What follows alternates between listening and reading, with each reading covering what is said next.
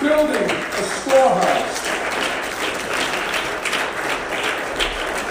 There's a story of the marriage supper at Cana in John chapter 2. And Jesus was invited to the wedding. And he still comes to weddings. And they ran out of wine. And there were 6 pots. And they were, I don't know how much was in them. But he told the guys, put water in these pots.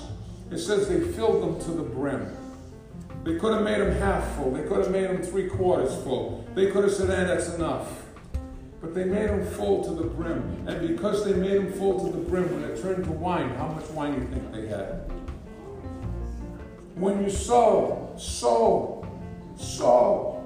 Get ready for an abundance. But the abundance is limited by the amount that we sow. If you sow 1 seed, you're going to wait a long time.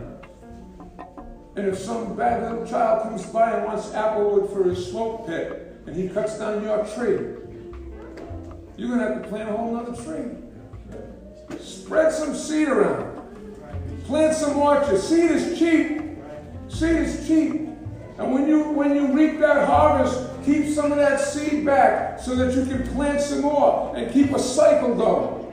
Plant into your family. Plant into your children. Plant into the extended family. Grandparents. Plant into your children.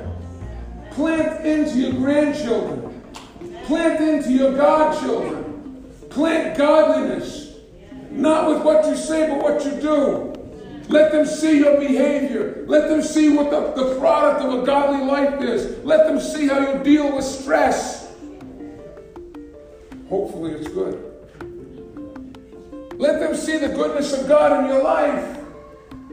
The greatest testimony to the power of God is a changed life.